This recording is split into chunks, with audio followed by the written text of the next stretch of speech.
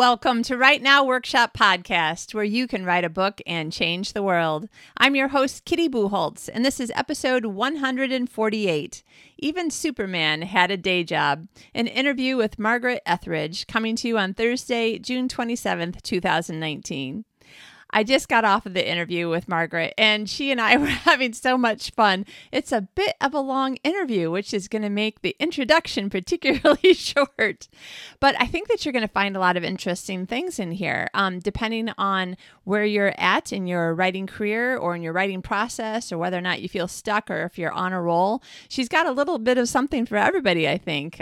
She had some great tips for how to get a little bit more writing done every day when you have a day job, which I thought were great. And I wanted to be like, okay, hold on. I have to just go implement this right now. Let's finish the interview later. So who knows, maybe Monday morning I'll be like, I'm just going to do a little bit of writing on my phone on the way to work. We'll see how it goes.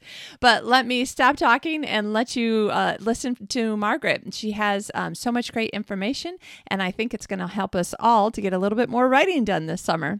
I hope you are having a fantastic day. I am very much enjoying the thunderstorms that have been going overhead, and just generally being happy that it's sunny and weather both. I love having all kinds of weather. So I hope you're enjoying your weather. I keep saying I'm going to stop talking about weather, and yet I guess I just like weather. I don't know. But another thing to remember, have you actually put any weather in your book? Like, is it always sunny, or did you never even mention on any of the chapters whether or not it was sunny, raining, overcast, hot, cold, windy? Just saying that there might be something to this weather thing.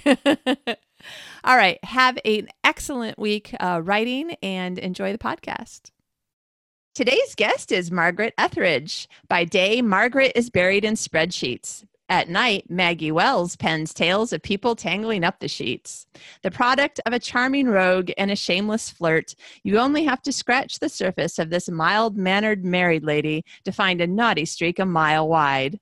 Maggie has a passion for college football, processed cheese foods, and happy endings, not necessarily in that order.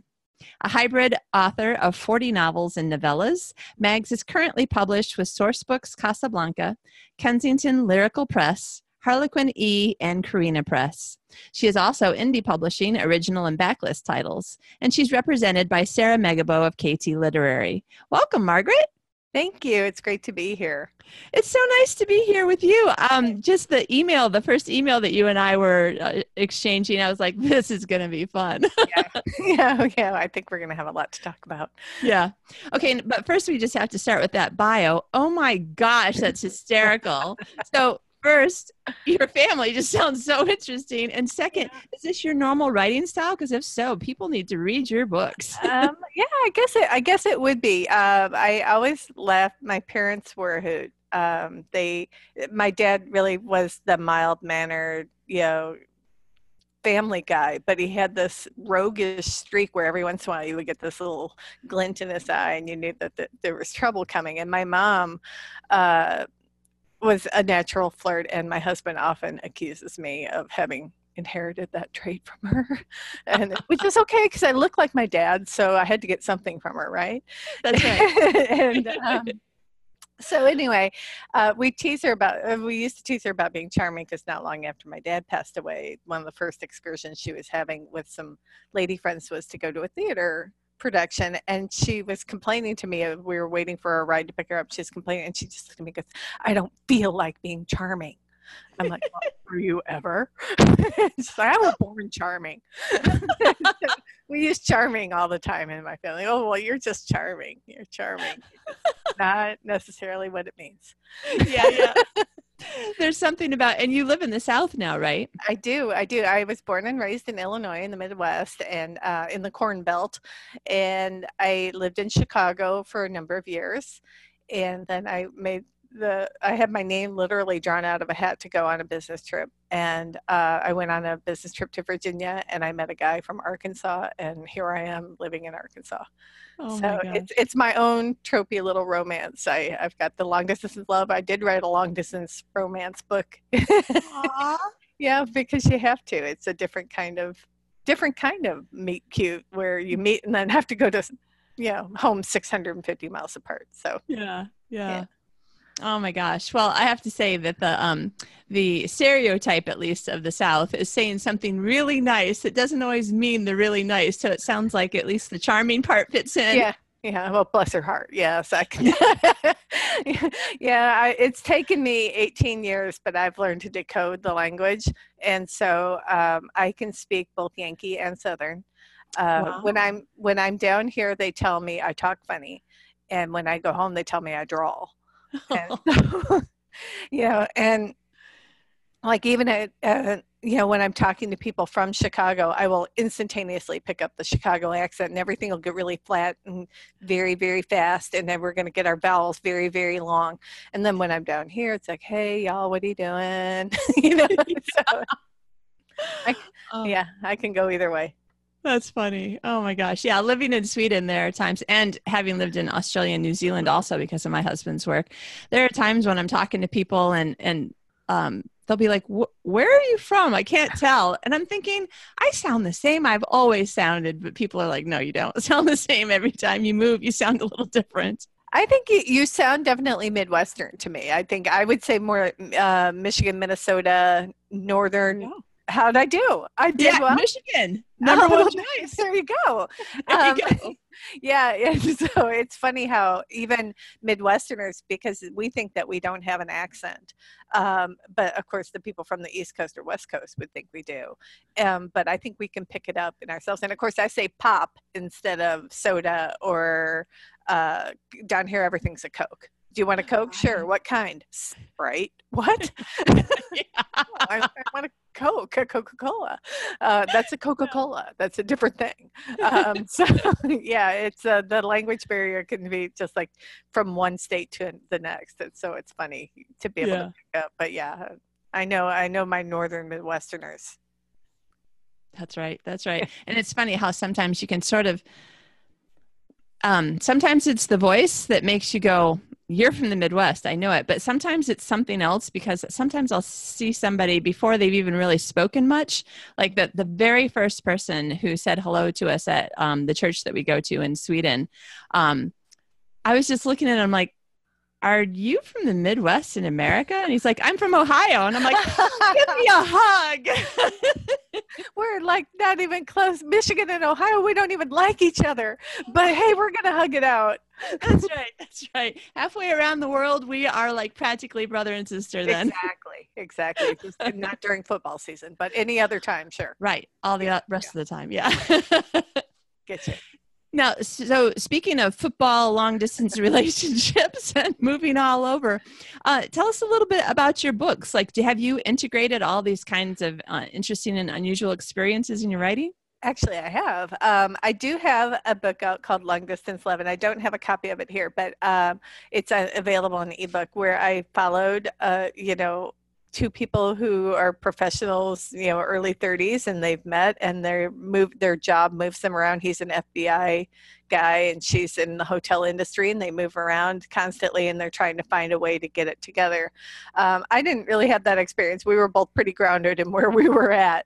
It was just a matter of who was going to make the move. So, but it is a different set of logistics when you're trying to work out a relationship is going to work out. I knew when I met my husband I was going to marry him, and let me tell you, when people make fun of romance and make fun of insta love, I knew I was going to, and it wasn't a happy moment. I'm looking, I had a life, I had a career, I had an apartment, I had friends, my entire family was in Illinois. So I'm looking at this guy from Arkansas thinking, this is not part of the plan.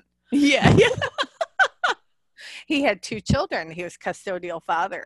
So it wasn't like I could just say, well, come on up here, because we would be uprooting 2 small children and integrating them into an environment, from Little Rock to the Chicago suburbs, 2 different worlds. Yeah. And so, these were all considerations. So I like to cover those kinds of things in my books. I do. I have a series. I've got a book here. I've got a series about single dads, the Playdate series. I did 3 books where these guys are all custodial single dads for one reason or another, whether, they were divorced, whether they were widowed, or, but they're custodial single dads. And the women they fall in love with aren't necessarily going to jump in and be like, oh yeah, I'm ready to be the mom to this kid, because I don't think that's reality. You have to, it's a little more reality based romance, I think, when you're looking at how do I fit in with this person, this 6, 7, 8-year-old person who's already, got his own life, and this guy is their whole world, and I'm going to horn in on that. It doesn't always go smoothly. Now, my kids, they wanted us together. We didn't have that contentious step children thing, but there's still the thing of being a step parent is a different relationship from the parent. Even though I raised them, I put braces on their teeth, and I'm the one that they call. It's a different kind of thing where I have to step back and let him take the lead a little more. When my kids call me, their first question out of their mouth is, "Where's Daddy?" Yeah. And they don't mean anything by it, so it was kind of fun to write that kind of romance, because we often see single parent romances where, it's automatically, we're all a happy family and it's going to be seamless. And that's not the way it is, even when they want you there. Yeah. And I can't even imagine if the ones where it's contentious with the kids. So, right. Yeah. And then, of course, college football. I love college football. Every fall, that was one of the reasons why my husband married me the first time I came to Little Rock. The first time I came to Little Rock, he said, we can either go to the Robinson Center, which is the theater, and see Damn Yankees, the musical, which I love musicals, and he knew that. Or the Razorbacks are in town that weekend, and they'll be playing in Little Rock that weekend. I said, ooh, college football. I love college football. So, boom, he married me.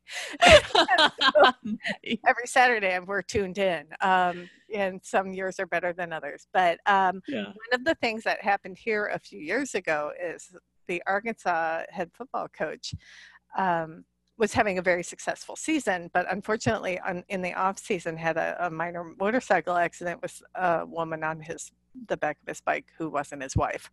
And if you live anywhere in the Bible Belt, that doesn't fly with a public, with somebody who's the highest paid person in the state of Arkansas on the state payroll.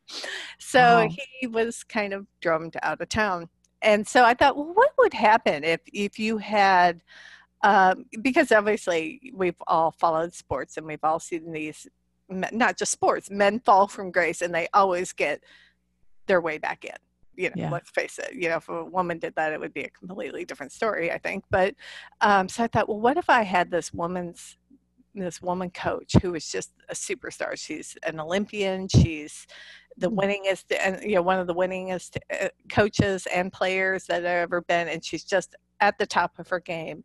And she's got to deal with this football coach coming in, and he's automatically the highest paid employee for the university. I mean, and all the usual things, even though he's already fallen from grace and trying to scramble his way back in by picking up this really losing team and hopefully being able to make his mark again. So I wrote this book called Love Game. This is actually the book that Sarah Megabel signed me on, because she's like, I want this heroine. I want this.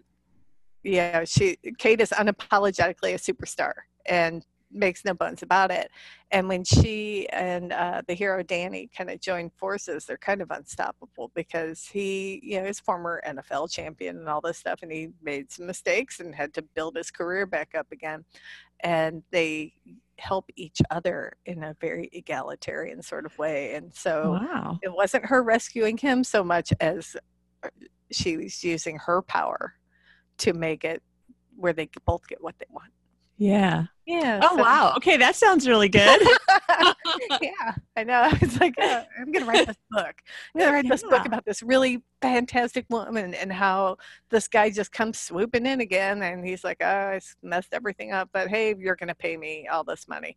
And the funny thing is, when you are a college football fan, and of course the book world and the sports world don't often collide.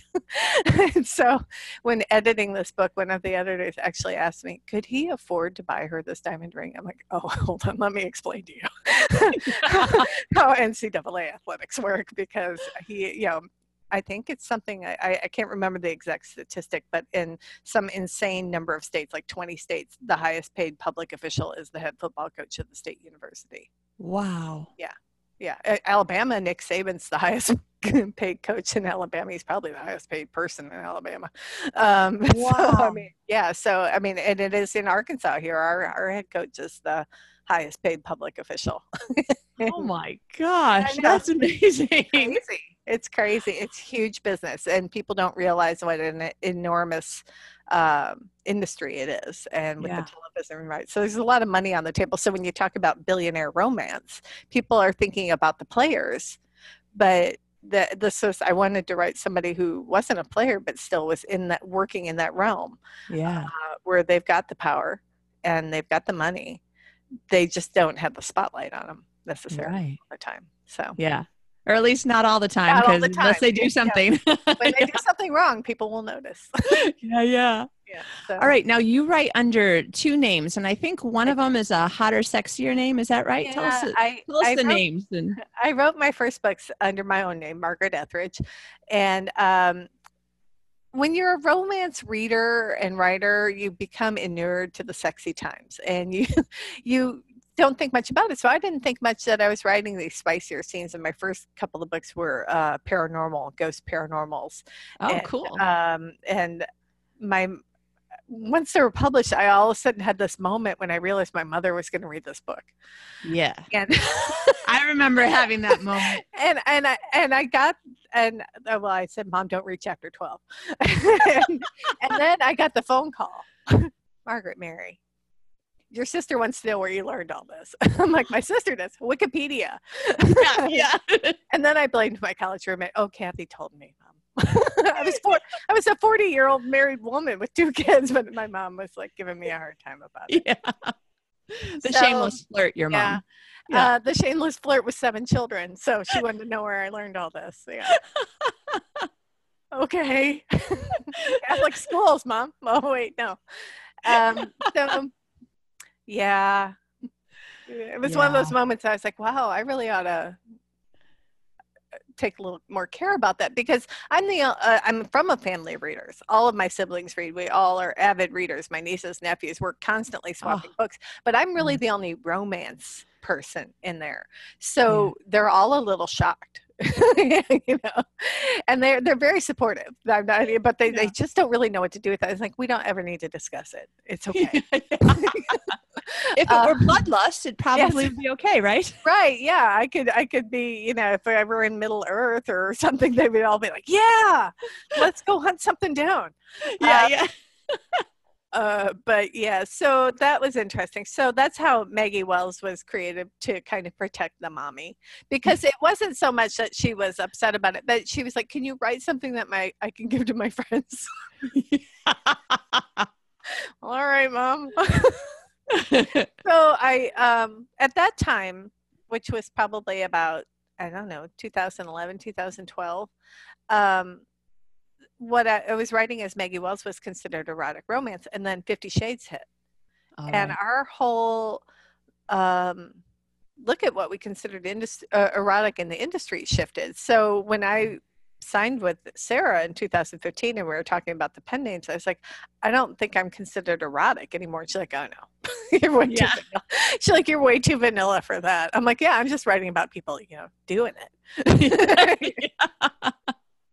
And so, you know, it's funny how the industry evolved like that. And so now we just say it's hot contemporary, because it is hot. I mean, it's explicit, but it's not anything that is going to get banned anywhere, I don't think, or have people in an outrage. They're all just going to go, oh, yeah. Oh my goodness, like my family did. So right.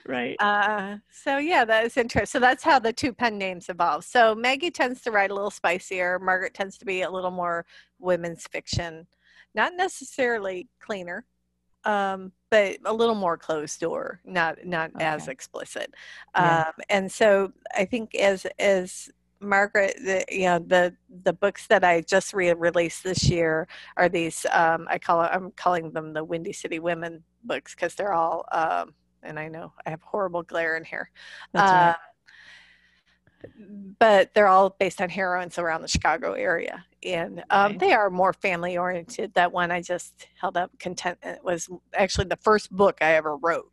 And, you know, You know how that is. Wow. It did Yeah. get picked up, but eventually, some other things had to come first. But it's about a marriage falling apart and whether they can put it back together again. And Yeah. and so I like to write about life choices, I think. Yeah. Yeah. I'm at Yeah. a It was, crossroads. I like life choices. So it's nice. I was reading a bunch of the, basically the blurbs on your website of, you have a lot of books, but I'm reading the blurbs. I'm like, this is so interesting. I don't think that I've, read, I don't think that I've read somebody who had so many books that had, like difficult choices, but were still, in the romance, women's fiction, right. kind of area. I think they're real choices. I think, I have obviously, especially as I grow older, I have friends that have made all those choices. I have the friends that have chosen to remain childless. I have Yeah. the friends who struggled for years and years to have a child and never got there. I Yeah. have the friends who were accidentally pregnant. And, Yeah.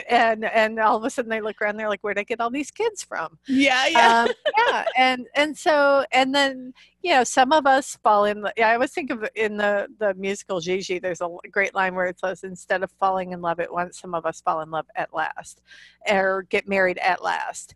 And I was the last of my friends to get married. And it was funny because in college and beyond, I was always the one that had a steady boyfriend. I always expected to get married by my middle 20s and have a couple of kids by my 30s. Because as I said, my parents were older, so I always wanted to be a young parent. Yeah. And so, of course, none of that went according to plan. Right. My dating in my 20s was sporadic at best, and then here I meet this guy from Arkansas when I'm 30, and end up moving to Arkansas and getting married at 32. So none of that went according to plan. I'm a Catholic girl who has married a divorced guy with 2 children. Yeah. And so, Yeah. none of it was what was expected of Yeah. me. Yeah. And it was all fine, but it was just, people make choices or things happen that we don't plan for. And so I like the romance that comes about in the out of the blue, unexpected way. Those always appeal to me more. Yeah. Aw. All right. So I love talking about books and writing and stories, but you have a really interesting presentation that you've given to various writers' conferences and stuff that I was like, oh, do that. In fact, if you don't mind, I'm even going to make it the title of this episode, which is, everybody, called Even Superman Had a Day Job. He did. It's so cute, right? And he had a cool job because he was a writer. Yeah. Yeah. It's one of those things that I have always, I've always worked a day job. When I first started writing, I was working a pretty demanding job as a fulfillment manager for a wholesale company. So I traveled quite a bit all the way up through probably 2014. Yeah, wow. 2014. I was traveling quite a bit. And so in a way, it was easier for me writing because I wasn't at home. I didn't have the laundry to do and all the other things that we have to do at home when we get home from work. So I could go back to the hotel room and be like, and so I cranked out a number of novellas that way, writing in hotel rooms when I would get back from whatever I was doing for the day job on site.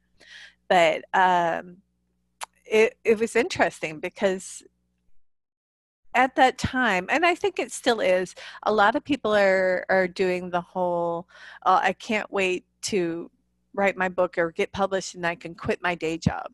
Yeah. And of course I had that too. I can't wait to be able to write full time. All I want to do is write, and I just want to be able to quit my job and do this. So I think that's one of the great, I don't know if I want to say myth, but it's one of the things we don't talk about in publishing very much, is that most of us will never get to make a living strictly from our writing. Mm-hmm. We're always going to have some kind of side hustle or day job or something like that going on, because we know how slow, especially in traditional publishing, the payment system is. Now, indie publishing is a different animal, but you're still in the hustle all the time. And people don't realize that it's not just you. Everyone thinks they've watched Castle and they've watched Murder, She Wrote. And then once you publish that first book, you're living in a penthouse in New York and everything's fine. And you just keep publishing book after book after book. And your publisher is your publisher for your life. And you're working with the same editor all the time. And you're best friends and you have cocktails together. Yeah, not so much.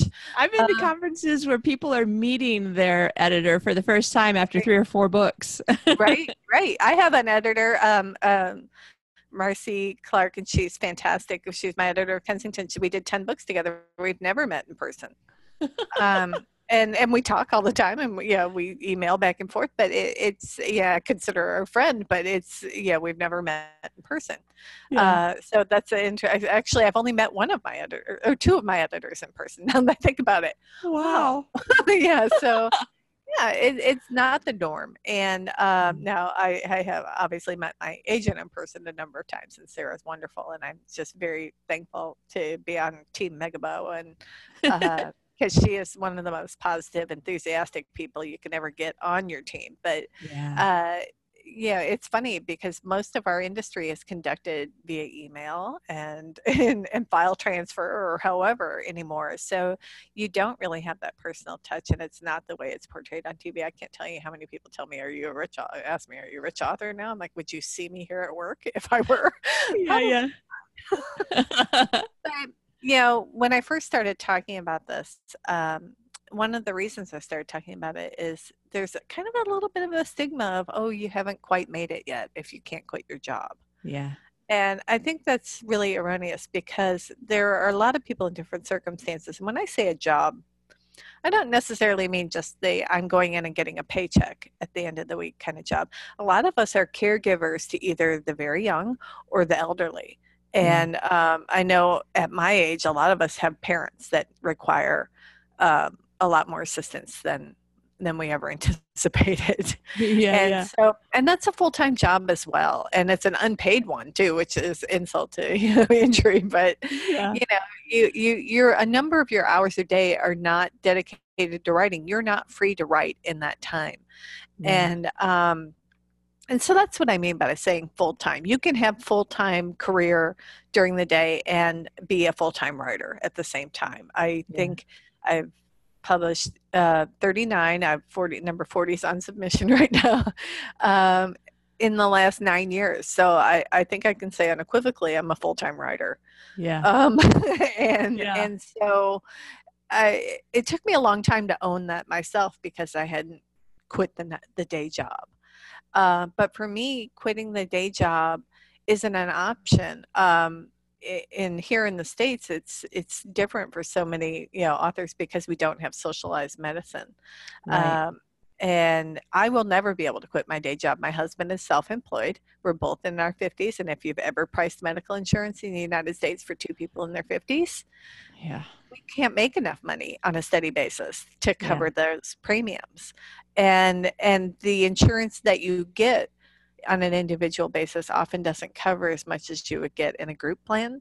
And so with him being self-employed, and even though he makes a very good living at it, my job is it covers the health insurance. I work out of the house and I'm on a group plan that covers both of us. And that's really I'm not saying I don't need the check. I'll take the check.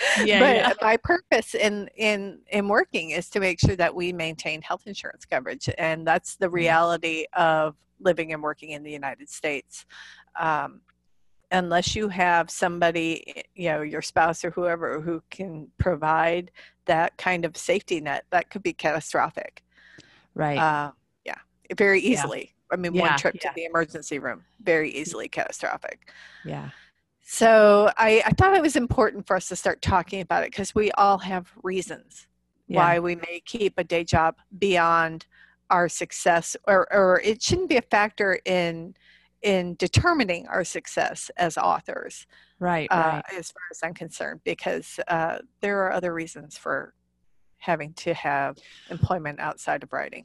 Right. For instance, I am on a 6-month contract with my husband's company, which is Massive Entertainment in Malmö, Sweden, and we make video games. So part of the reason why I'm like, I don't know that I'm really that interested in, like, I kind of want to pursue more contracts with them or something, Right. simply because it's just, it's so fun to be around people who are like you. And these are all geeky, nerdy people who, you know, play games and watch all the superhero movies and have toys on their desk. I'm like, oh my gosh, it's people like me. Yeah. And after 13 years of working by myself in my own office, which I love, Right. I was getting just, I don't know, there's some word, I don't know if it has been developed yet and I don't know it, or if I need to come up with it, but it's some word that sort of means lonely, but not really lonely, just like, but I need more people contact and then I'm even happier.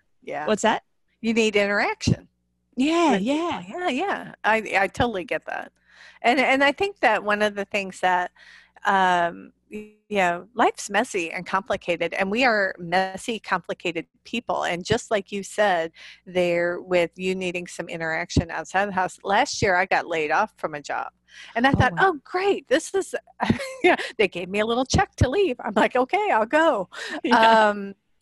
And I'll write all summer long, and then I'll look for a job. And that was like the ultimate in hubris here as a 50-year-old woman, because you know, it's not easy to look for a job when you're a little bit older.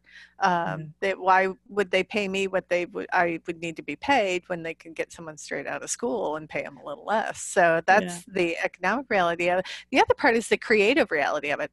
I can't write for 8 hours a day. Yeah.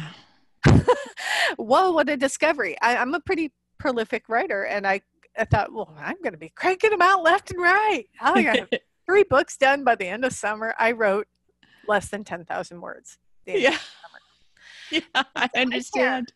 I can't write when I don't feel secure in my life.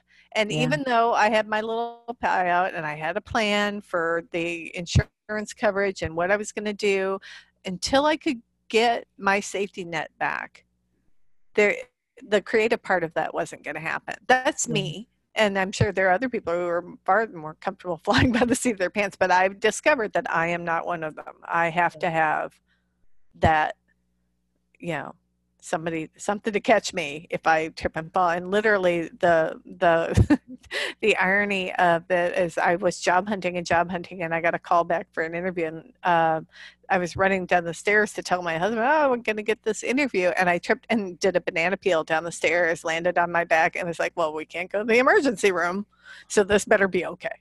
Wow. Oh my gosh. I'm fine. Everything's fine. But yeah, it was just one of those moments where you're laying there thinking, well, that wasn't good. Yeah. Yeah, life's messy and complicated, and aside from the external factors, our own internal factors are just as messy and complicated. I never would have dreamed that I would have trouble producing with all the time in the world to do so. And right. Yeah. You know, you hear people talk about it, that the reason why we need deadlines, or the reason why we need writing sprints, is because we need to know that we've only got this much time, because otherwise our brains will go, I got all the time, and you know, gonna go lay with the dog and have a little nap. Yeah. Exactly. Yeah, it's true. And I am very deadline oriented. I like goals. I like deadlines. If you give me a deadline, I will not only meet it, I will beat it. But if it's not my own deadlines, I can push back indefinitely. Yeah. Somebody's got to give it to me. And someone's got to be counting on me, because I don't like to let people down.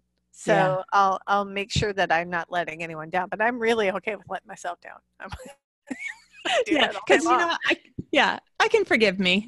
Yeah, exactly. It's not like I can leave me. Yeah. So was part of the I don't know, like in what order things happened for you between the self-publishing and the getting an agent and publishing with other companies, but was publishing with a traditional company part of the reason that, or I'm sorry, was needing, feeling like you would do better if you had outside external deadlines? Was that part of the reason why you pursued traditional publishing? I don't know if that was it so much at the time, because I wasn't, I was in a long time job at that time. And I think with me, it was more of a time consideration. I had friends who were successfully indie publishing, and I knew how much time it went into. Yeah. They went into creating their cover art and getting the editorial done. And so I think with me for traditional publishing first, it was more that I wanted a partner to take care of those details for me.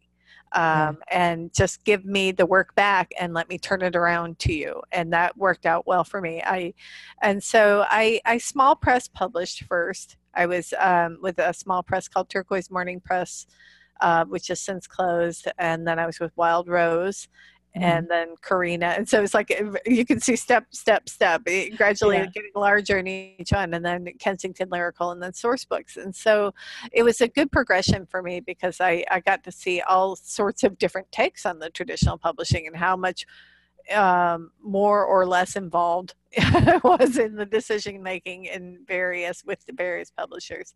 And also my comfort level with it.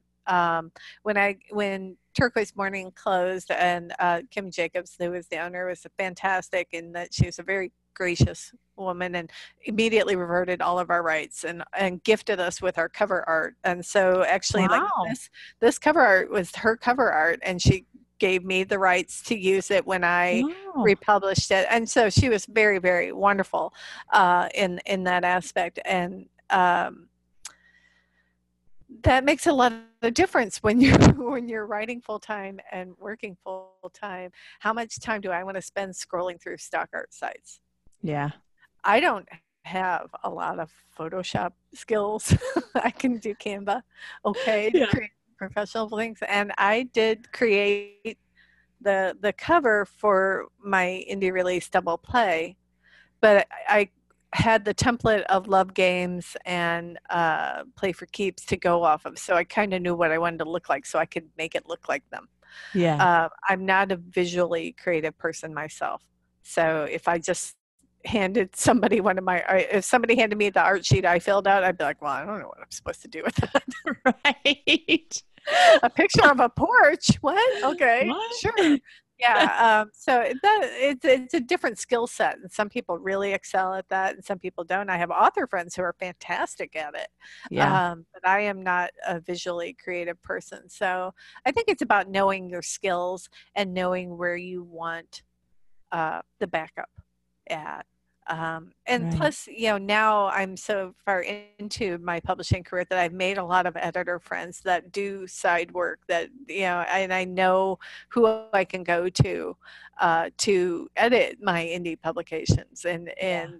So at the beginning, I don't know if I do have friends that just dove right into indie publishing and learned along the way. And I go to them all the time. I'm like, help me. I've never had to do this before. It's just a matter really of what you're comfortable with in terms of control. I was okay with giving up control of cover art, and the final editorial is always the author's. So that really didn't bother me. You don't get a whole lot more support on the marketing aspect with traditional publishing these days than you do with indie publishing, so that was kind of a wash either way. I was going to do all the same things. Right. They have a little better reach to be able to get to reviewers and things like that, but that's really the advantage there. So I think really in terms of balancing it with the job, for me at that time, traditional publishing was a better route to go because they took a little more off my plate. Right. Now, so what are some of the tips that you give to people when you're speaking about how to happily, peacefully, non-burnout level juggle? I tell them, don't do as I did. Okay, let's go with that.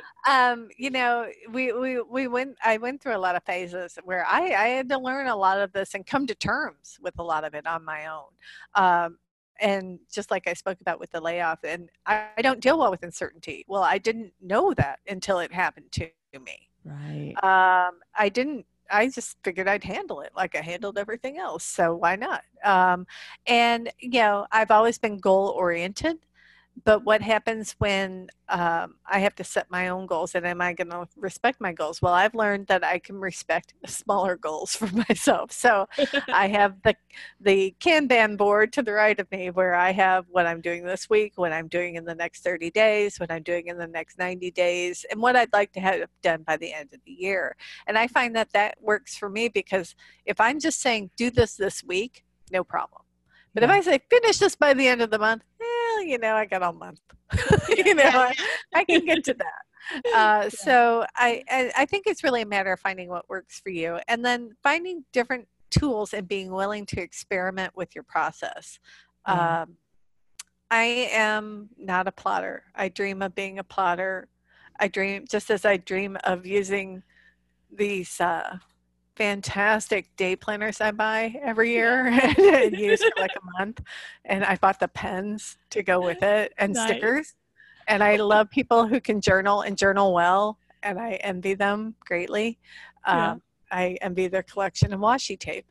But I don't do it well myself. It doesn't work for me. So I am definitely more into micro planning than macro planning. And so I think it's really about knowing yourself and what works for you in terms of planning and goal setting, and then trying different things. The last few books I've written, I've dictated the bulk of the first draft.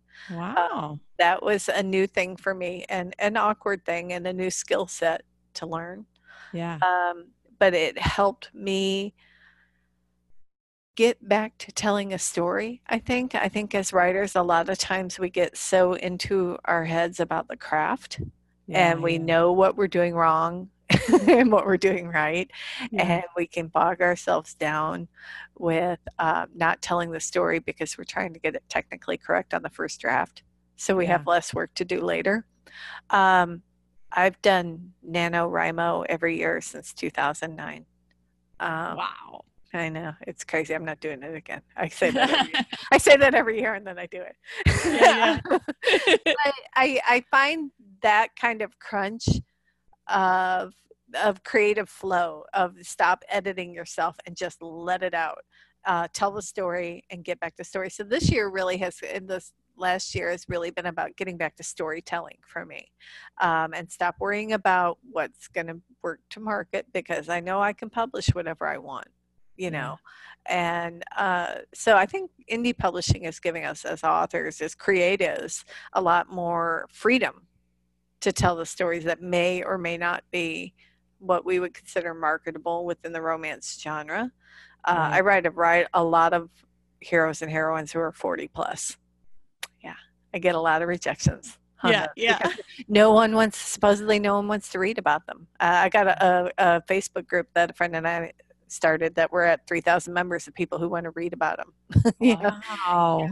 So, I mean, there are things like that where we tend to hem ourselves in by what we think worked for the last book. Yeah.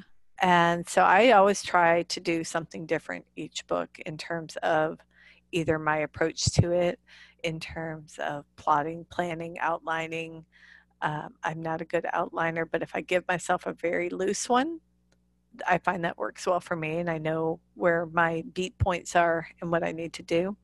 Sometimes that's great. Sometimes my brain just says, I'm not doing that.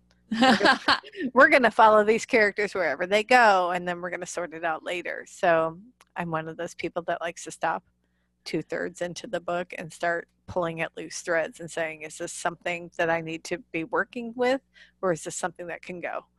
Interesting. So I found that probably the biggest thing with being able to juggle both things is just being open to letting the story come in whatever form it comes. And when people ask about process and craft, I'm always like, I'm all over the place, because what worked for the last book may not work for this book. And what my day job is doing to me may not be promoting the flow in the night job. So do I need to think of something different? So the dictation thing was really an interesting thing, because I was commuting a whole 13 minutes. I have a really long commute, 13 minutes. As a Chicagoan, I'm laughing. 13 minutes. Oh my gosh, you're right. Yeah. It's that long to get to the train. Yeah. But yeah, I had a 13-minute commute, and I found that in those 13 minutes, I could dictate really rough, and I mean rough, 600 or 700 words. But those were 600 or 700 words that when I got home and had Dragon transcribe them for me, I had them on a page, and I could go in and clean them. And as I cleaned those 600 or 700 words, I usually would end up somewhere around 1,000. Okay. And for balancing the day job and night job, if I can have 1,000 words a day, I'm a happy camper. Yeah. Yeah. Yeah, that's what I was going to ask you, like how you actually get the work done, because, 40 hours plus a commute plus, it's 40-hour work week is really, I tell people, my work week is really 55 hours because there's an hour lunch and then a half an hour commute both ways. Exactly. So, using the commute helps. If you can safely do so. I live in an area that is not there's not huge traffic jams around Little Rock. So and I'm going very early. I work 7 a.m. to 3:30 p.m. So I have a nice chunk in the evening where I can get home, make dinner, play with the dog, hang out with the husband for a little while, and then sit down and do stuff if I need to do stuff. But working with the commute has really helped in that piece of it. But for many of those books, I didn't have that. I was working longer hours. I have always been in salaried positions, so you know what that means. That means you're at the beck and call all the time. And as I said, I traveled for a great deal of it. So it's really a matter of being creative and finding the time. The thing I tell people now is if I set micro goals, I get out of my head about what I should be doing.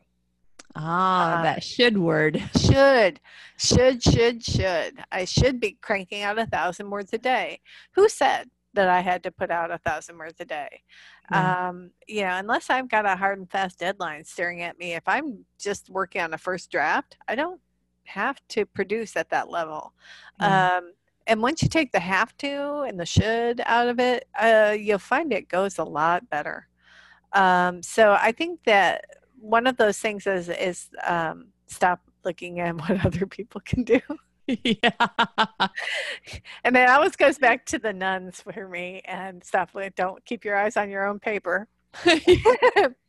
And I always say, I have a couple of writer friends where that's like a code phrase for us now, because when we all do it, we all have that moment of jealousy. We're like, hey, did you see so-and-so sign this contract? How did they get that? Yeah. And why don't I have that? And we all do it. And so acknowledging that and having the friend that'll say, yeah, that's really great for her. And yeah, I'm jealous too. It's okay that you feel this way. Now keep your eyes on your own paper and do your own work. I love that. You should totally write that. Well, and you're the only person who can write your book. Yeah. No one else can write your book. If I gave you a plot premise, you would write a completely different book than I would write. Yeah. And so I think, even if we said, here's your character and here's where they're from, they'd still come out two totally different books. So that comparison is the thief of joy is so very true, and we all do it. I think acknowledging that we all do it. I don't even try to pretend that I don't get jealous. I am extremely jealous, and then I have to get back into my book and just say, okay, this is my work, and this is how I'm going to do it, and hopefully it will hit, and hopefully this will connect with someone, and they'll say, wow, that it was like you were writing it for me. And that's what we all want from a writer, is to get that message from a reader that says, I totally understood this character. Yeah. And to be afraid, not to be afraid to write the unlikable characters. I know we have a lot of discussion on Twitter about unlikable heroines, because I do think we definitely hold our heroines to a double standard. Things that we would consider okay in our heroes often are derided in our heroines. And I'm not the mushy one in my relationship. My husband is. I have 5 older brothers. They beat all the mushy out of me. Oh, right. So, and so I'm not the sentimental one. I'm not. And so it's funny to me when someone says, well, how can she not care about this? I'm like, oh, I didn't even think about it. Sorry, I'm heartless. I wrote my heartless heroine. But yeah, it's funny because we all have different experiences and we all have a different idea of what we're expecting from those heroes and heroines. And you are the only one who can write it the way you want to tell the story. And it's going to connect with some people and it's not going to connect with others. And you just have to kind of write for those ones that are thinking the same thing that you're thinking. So. Yeah. And it's important. I think it's really important to write the story that you want to write. It is so hard for me not to write the story that I see other people selling. Oh, yeah. Oh, yeah. It's so hard because we all know what will sell. I mean, we do. We know how. I'll admit it. I have tried repeatedly to write to market. I have taken so many runs at category romance because I have friends who write it and write it successfully and do it well. And I love it. And that's where I fell in love with romance. So I was thinking, oh, I want to write that, but I can't hit the marks they want you to hit. And I don't know why. I know what they are. I just can't hit it. And so I'm jealous of those who can, because I think, boy, if I could do that, that'd be awesome. Yeah. But, the grass is always greener for everyone. They're probably thinking, boy, if I could write something single title and throw it out there. And so I know that the different treadmills we get ourselves onto in the writing career. I'm at a point now where I'm thinking about hopping from treadmill to treadmill. And do I want to focus more towards the women's fiction again? Do I want to write something that's maybe not so hot anymore? Maybe tone it down. Maybe tone it down a little bit. And these are all things that play in my mind. So I'm letting go of the plan, I guess. Trying not to I don't look at Publishers Marketplace as much as I used to. Yeah. It's better that way for everybody. It's interesting because sometimes I think I'm calmer to know less. And yet I feel like, but everybody says that I should know everything about what's happening in the publishing industry. But then I get so tight that the words won't come out anymore. Exactly. No, I totally understand what you're saying and I think it's the same way with social media, because we're always told, oh, you need to make your presence known and make your mark here and there. And I find it very draining. I'm a hit and run social media person. I've discovered how to use Instagram and post it to my Twitter and Facebook, which is the best discovery in the world. Because I can take pictures. I have a little metal garden dinosaur that I named Rover, and I like to put him in different scenarios outside and take pictures of Rover doing things and post them. Yeah. This is what I do instead of writing. So Rover and and Rover has a little following. So, and so that's my way of social media connecting, because if I get on there and read my timeline, I'm shut down for the day, especially if something's blowing up in the romance world. If something's, it's not that I don't care. I do care and I want to know what's happening. But if I'm in the process of writing and I'm in where I'm considering a crunch time where I'm trying to get a certain amount done, I do have to kind of closet myself off from the world a little bit and get into the cave. Yeah. And now, so do you do any of your writing at work, like lunch hour or anything? Or, okay, so if anybody from your work is listening, don't tell anything you don't want people to know, but I know some people, my husband started writing at lunch and he was like, I can't believe this is great. And I'm like, but I get really irritated when I have to stop writing when I'm in the middle of something. So writing at lunch is not necessarily making me a happier person. I'm not good at opening up the document and writing it, because I'm like you. When I'm in it and I want to keep rolling. But what I found is that's where dictation helps me, because I can go sit in my car at lunch and talk for 10 or 15 minutes. And I have it to use later. Yeah. And I've got, and so that's one thing that I do.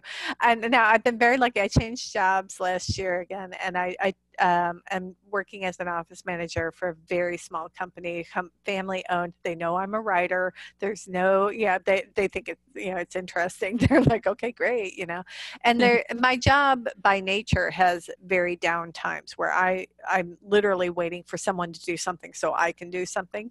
Yeah. So they know I'm twiddling my thumbs. So they know that there are times where I'm going to get in there and edit a little bit, but I'm better at editing during the day than I am at creating new words.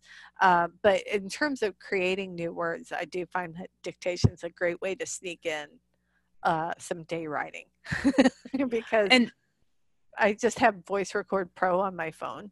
I was just going to ask you, let us know what you use. Okay. Yeah, I use Voice Record Pro, and I know there are other ones. I'm a creature of habit, and that's the one that works for me. I can upload it directly to my Dropbox. And then when I come home at night, I have Dragon Naturally Speaking on my computer, and I can have Dragon pull it from my Dropbox and transcribe it for me. And then I have someplace on the page to work. But I also use dictation to capture ideas. I'm I'm a big bubble bath brainstormer. I like to take a book to the bath, and then I'll be reading, and then I'll set the book down, and I'll be like, if I had them, and then I'm off and running. And so then I have to kind of reach for the phone and be like, okay, so in the next scene, the hero's going to do this, and then the heroine's going to say this, and then this is going to happen. So make sure that you get this down so that this can happen later. Nice. And then you have the little note to yourself right there. Yeah. So a week, 2 weeks, 3 weeks later, when you get to that point in the book, because I'm a linear writer. I know people skip around. Some people could go write that scene right there, but I'm a linear. I need to know my progression through. So I will pull up that voice note and kind of hearing the excitement in my voice will trigger, oh yeah, that's why I thought about that, and this is why it fits in here. So it's a different kind of stimulus, I guess. Yeah. Here, when I was so excited 2 weeks ago when I discovered that. Yeah. And because 2 weeks later, I'm like, why was I gonna do that? Yeah. That's right. I thought about this. So that's another little trick so yes, I do that during the day. I will pick up the phone and be like, hey, and in this scene, make sure you do this. And I also do the thing where if I'm going to dictate on my commute, sometimes I'll write down 3 plot points I want to get across in that scene on a Post-it note and stick it to my steering wheel. So all right. I know that in that 10 or 15 minutes of babbling, I need to get these 3 things out. And 3 things, we can all get 3 things out, and so that's part of that whole micro goal setting. If you break it down, we can all do that in a scene. So I think that a lot of times we get too wrapped up in the big picture and not in the how do I get there? I have a friend that had been working on this book for months and months and months and just could not get to the end. And so we sat down at Panera one day. I was like, just tell me, where's the end? And why can't you get there? And by the time we talked it out, she's like, oh God, it's so much easier than I thought it was. And we've all had that moment, which is why I always say I get to stop 2/3 of the way and go start pulling threads, because I realized the end is so much closer than I thought it was. They are there. I'm just so lost in the details and the minutia of it all that I can't see the bigger story arc coming together. Yeah. So I think that helps too, is to break it down into small bits, and then it's more manageable. And when I have a hard time getting going creatively, I don't know if you've ever tried doing that 100 words in 100 days thing. Oh, I don't know what that is. I don't even know where I saw it, but somebody posted it a long time ago where you just make yourself write 100 words every day for 100 days. And it sounds really like rudimentary, but sometimes it's hard to do those 100 words, and other times you start with 100 and you end up with 500, just depending on how your day went. And so when I get stuck a lot, especially when I'm feeling a lot of pressure from the day job, but I don't want to lose the thread with writing, I will just do 100 words. And if I do 100 words, isn't even a paragraph. If I can't write less than a paragraph on my work in progress every day, I'm in a really bad spot. Yeah, so I find that that's a good way to keep going through the rough times. My mom passed away. I was doing 100 words in 100 days, and I sounds Yeah. horrible, but I did. I kept it up because it could get me out of my head for a little bit to focus on my book for Yeah. the 10 minutes it took me to write 100 words and not cry for a while. That, Yeah. I mean, so whatever's happening in our real lives, in our day jobs, in our home lives, or whatever, as writers, we can use our writing as escape. It does not always have to be to the professional end. We can write it as our, go back to where we started writing, which is probably writing for pleasure or writing for our salvation or whatever it was that got us going in the first place. Just doing something like that where you write a little bit every day so you don't feel the shoulda. Yeah. And you don't feel the pressure of, I haven't done anything. Right. Well, Right. you can say, oh, I did my 100 words. I'm good. And it's the permission to stop at that Yeah. point. And I think that that's where a lot of us fall down, not just as writers, but, as women, as people, is giving ourselves permission to stop and say, okay, I did that for today, and I'll try again tomorrow. And Yeah. maybe tomorrow will be easier. Maybe tomorrow will be harder, but I can handle this much every day. Yeah. That's Oh, the way I look at it. that's so inspiring. Thanks. I feel kind of silly saying it because, I came into writing in the era of more, faster, publish faster. I mean, I had Right. 1 year, I had 22 releases. Don't do what I Holy did. Don't do cow. what I Yeah. did. Don't do what I did. No wonder And you need health insurance. yeah, exactly. Don't do what I did. But yeah, that was the era in 2013, 2014. The faster you could release, the better. And they were, a lot of them were novella length, but I still had to write those novellas. Yeah. So, but Yeah. that was shorter, faster, crank them out era. And thankfully that is slowed, I think. And I think we're all Yeah. taking a breath and saying, no, I can't keep up that pace. In Right. romance in particular, it's the only genre where we're expected to produce these massive quantities of work. And and God, we love our readers and we want them to be happy. We just want you to be happy. True. True, and we love you for loving our stories and for wanting more, and would happily give it to you. But it does take a little time, and Yeah. we do have to do laundry. Yeah. And buy milk and see children and grandchildren, and the dog wants to be fed all the time. It's amazing. I mean, it's like clockwork. Yeah, I know. Feed me in the morning. So Feed me. demanding. So demanding. And those spouses and other people in our lives that actually want us to look at them when they speak. I'm busy. Right. Can't you see I'm nodding my head? I agree with whatever you say. I totally hear you. What? Yeah. Who are you again? You're cute. I remember. I married you. Yeah. Yeah. I think there's a lot of that where we get caught in that loop. And I think romance authors feel a little more of that pressure than some other genres might. I might be wrong about that, but I'm no expert. But I know that in that era of produce more faster, we were certainly trying to, and we all want to catch the wave. We Right. all want to be able to make some money with our writing. We're in this business as a business, so Yeah. we don't have to be ashamed to say that.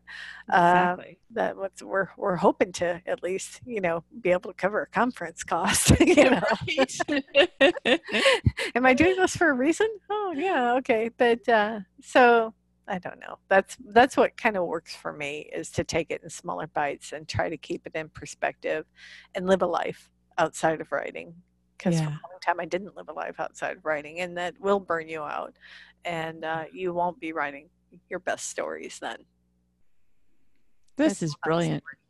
It's all about the story. Exactly. And whatever it takes to have you in the mood where you're putting your best work out. And for me, I need to have like an inner sense of peace. So like you, like I can't write when I'm stressed about wondering, is there going to be money for this or time for that, or, whatever the stress is, or somebody's sick or whatever. Right. Yeah. And then also I personally, I need to be in a place where I have, even if I'm writing some sort of murder, like I need to have some sort of joy, like Right. deep seated. Oh, yeah. Yeah. Yeah. I mean, you have to counterbalance that. If you're writing something that's darker, more emotional, or, scarier or whatever, you've got to be able to step out of that for a minute and go make a s'more or something so that you can have a sweet moment. I've done that before where I've really, the insight into Margaret's life. I've written these really emotional scenes where I'm like tearing myself up and I'm like, oh, I got to go. And I got to get out of this because there comes a point where it's a little much. And so I've literally gone down and stuck a marshmallow on a fork over the burner of the stove and made myself a s'more. So I can be a little happy, because how are you unhappy when you're eating sticky marshmallow and chocolate, right? That is so true. Oh my gosh. Oh my gosh. That is so funny. I really like it. And that's where the processed cheese foods come into my life, because I can keep some Cheez-Its on my desk and I can stop and have a little break where I can say, okay, it's all right. We're not living this. We're writing about it, because there are times as writers where you're in it. You're in that scene with them. So yeah. On a side note, I'm sorry, but since you said s'mores, I have to, I'm a Midwesterner. S'mores, that's like a whole topic in itself. I know. They're so beautiful. My husband was off with the men's retreat at church this weekend and just got home a couple hours ago. And he was like, yeah, so what we did was we made Oreo s'mores. So they used Oreos instead of graham crackers.